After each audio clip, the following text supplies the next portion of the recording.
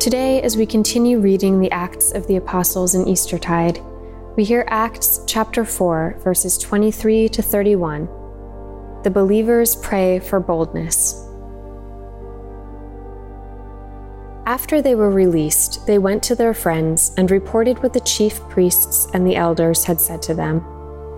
When they heard it, they raised their voices together to God and said, "Sovereign Lord, who made the heaven and the earth, the sea, and everything in them, it is you who said by the Holy Spirit through our ancestor David, your servant, 'Why did the Gentiles rage and the peoples imagine vain things?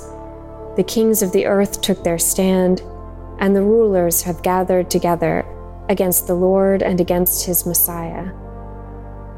For in this city, in fact, both Herod and Pontius Pilate, with the Gentiles and the peoples of Israel, gathered together against your holy servant Jesus, whom you anointed, to do whatever your hand and your plan had predestined to take place.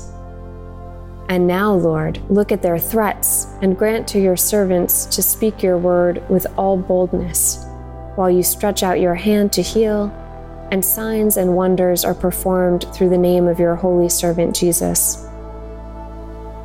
When they had prayed, the place in which they were gathered together was shaken, and they were all filled with the Holy Spirit and spoke the word of God with boldness.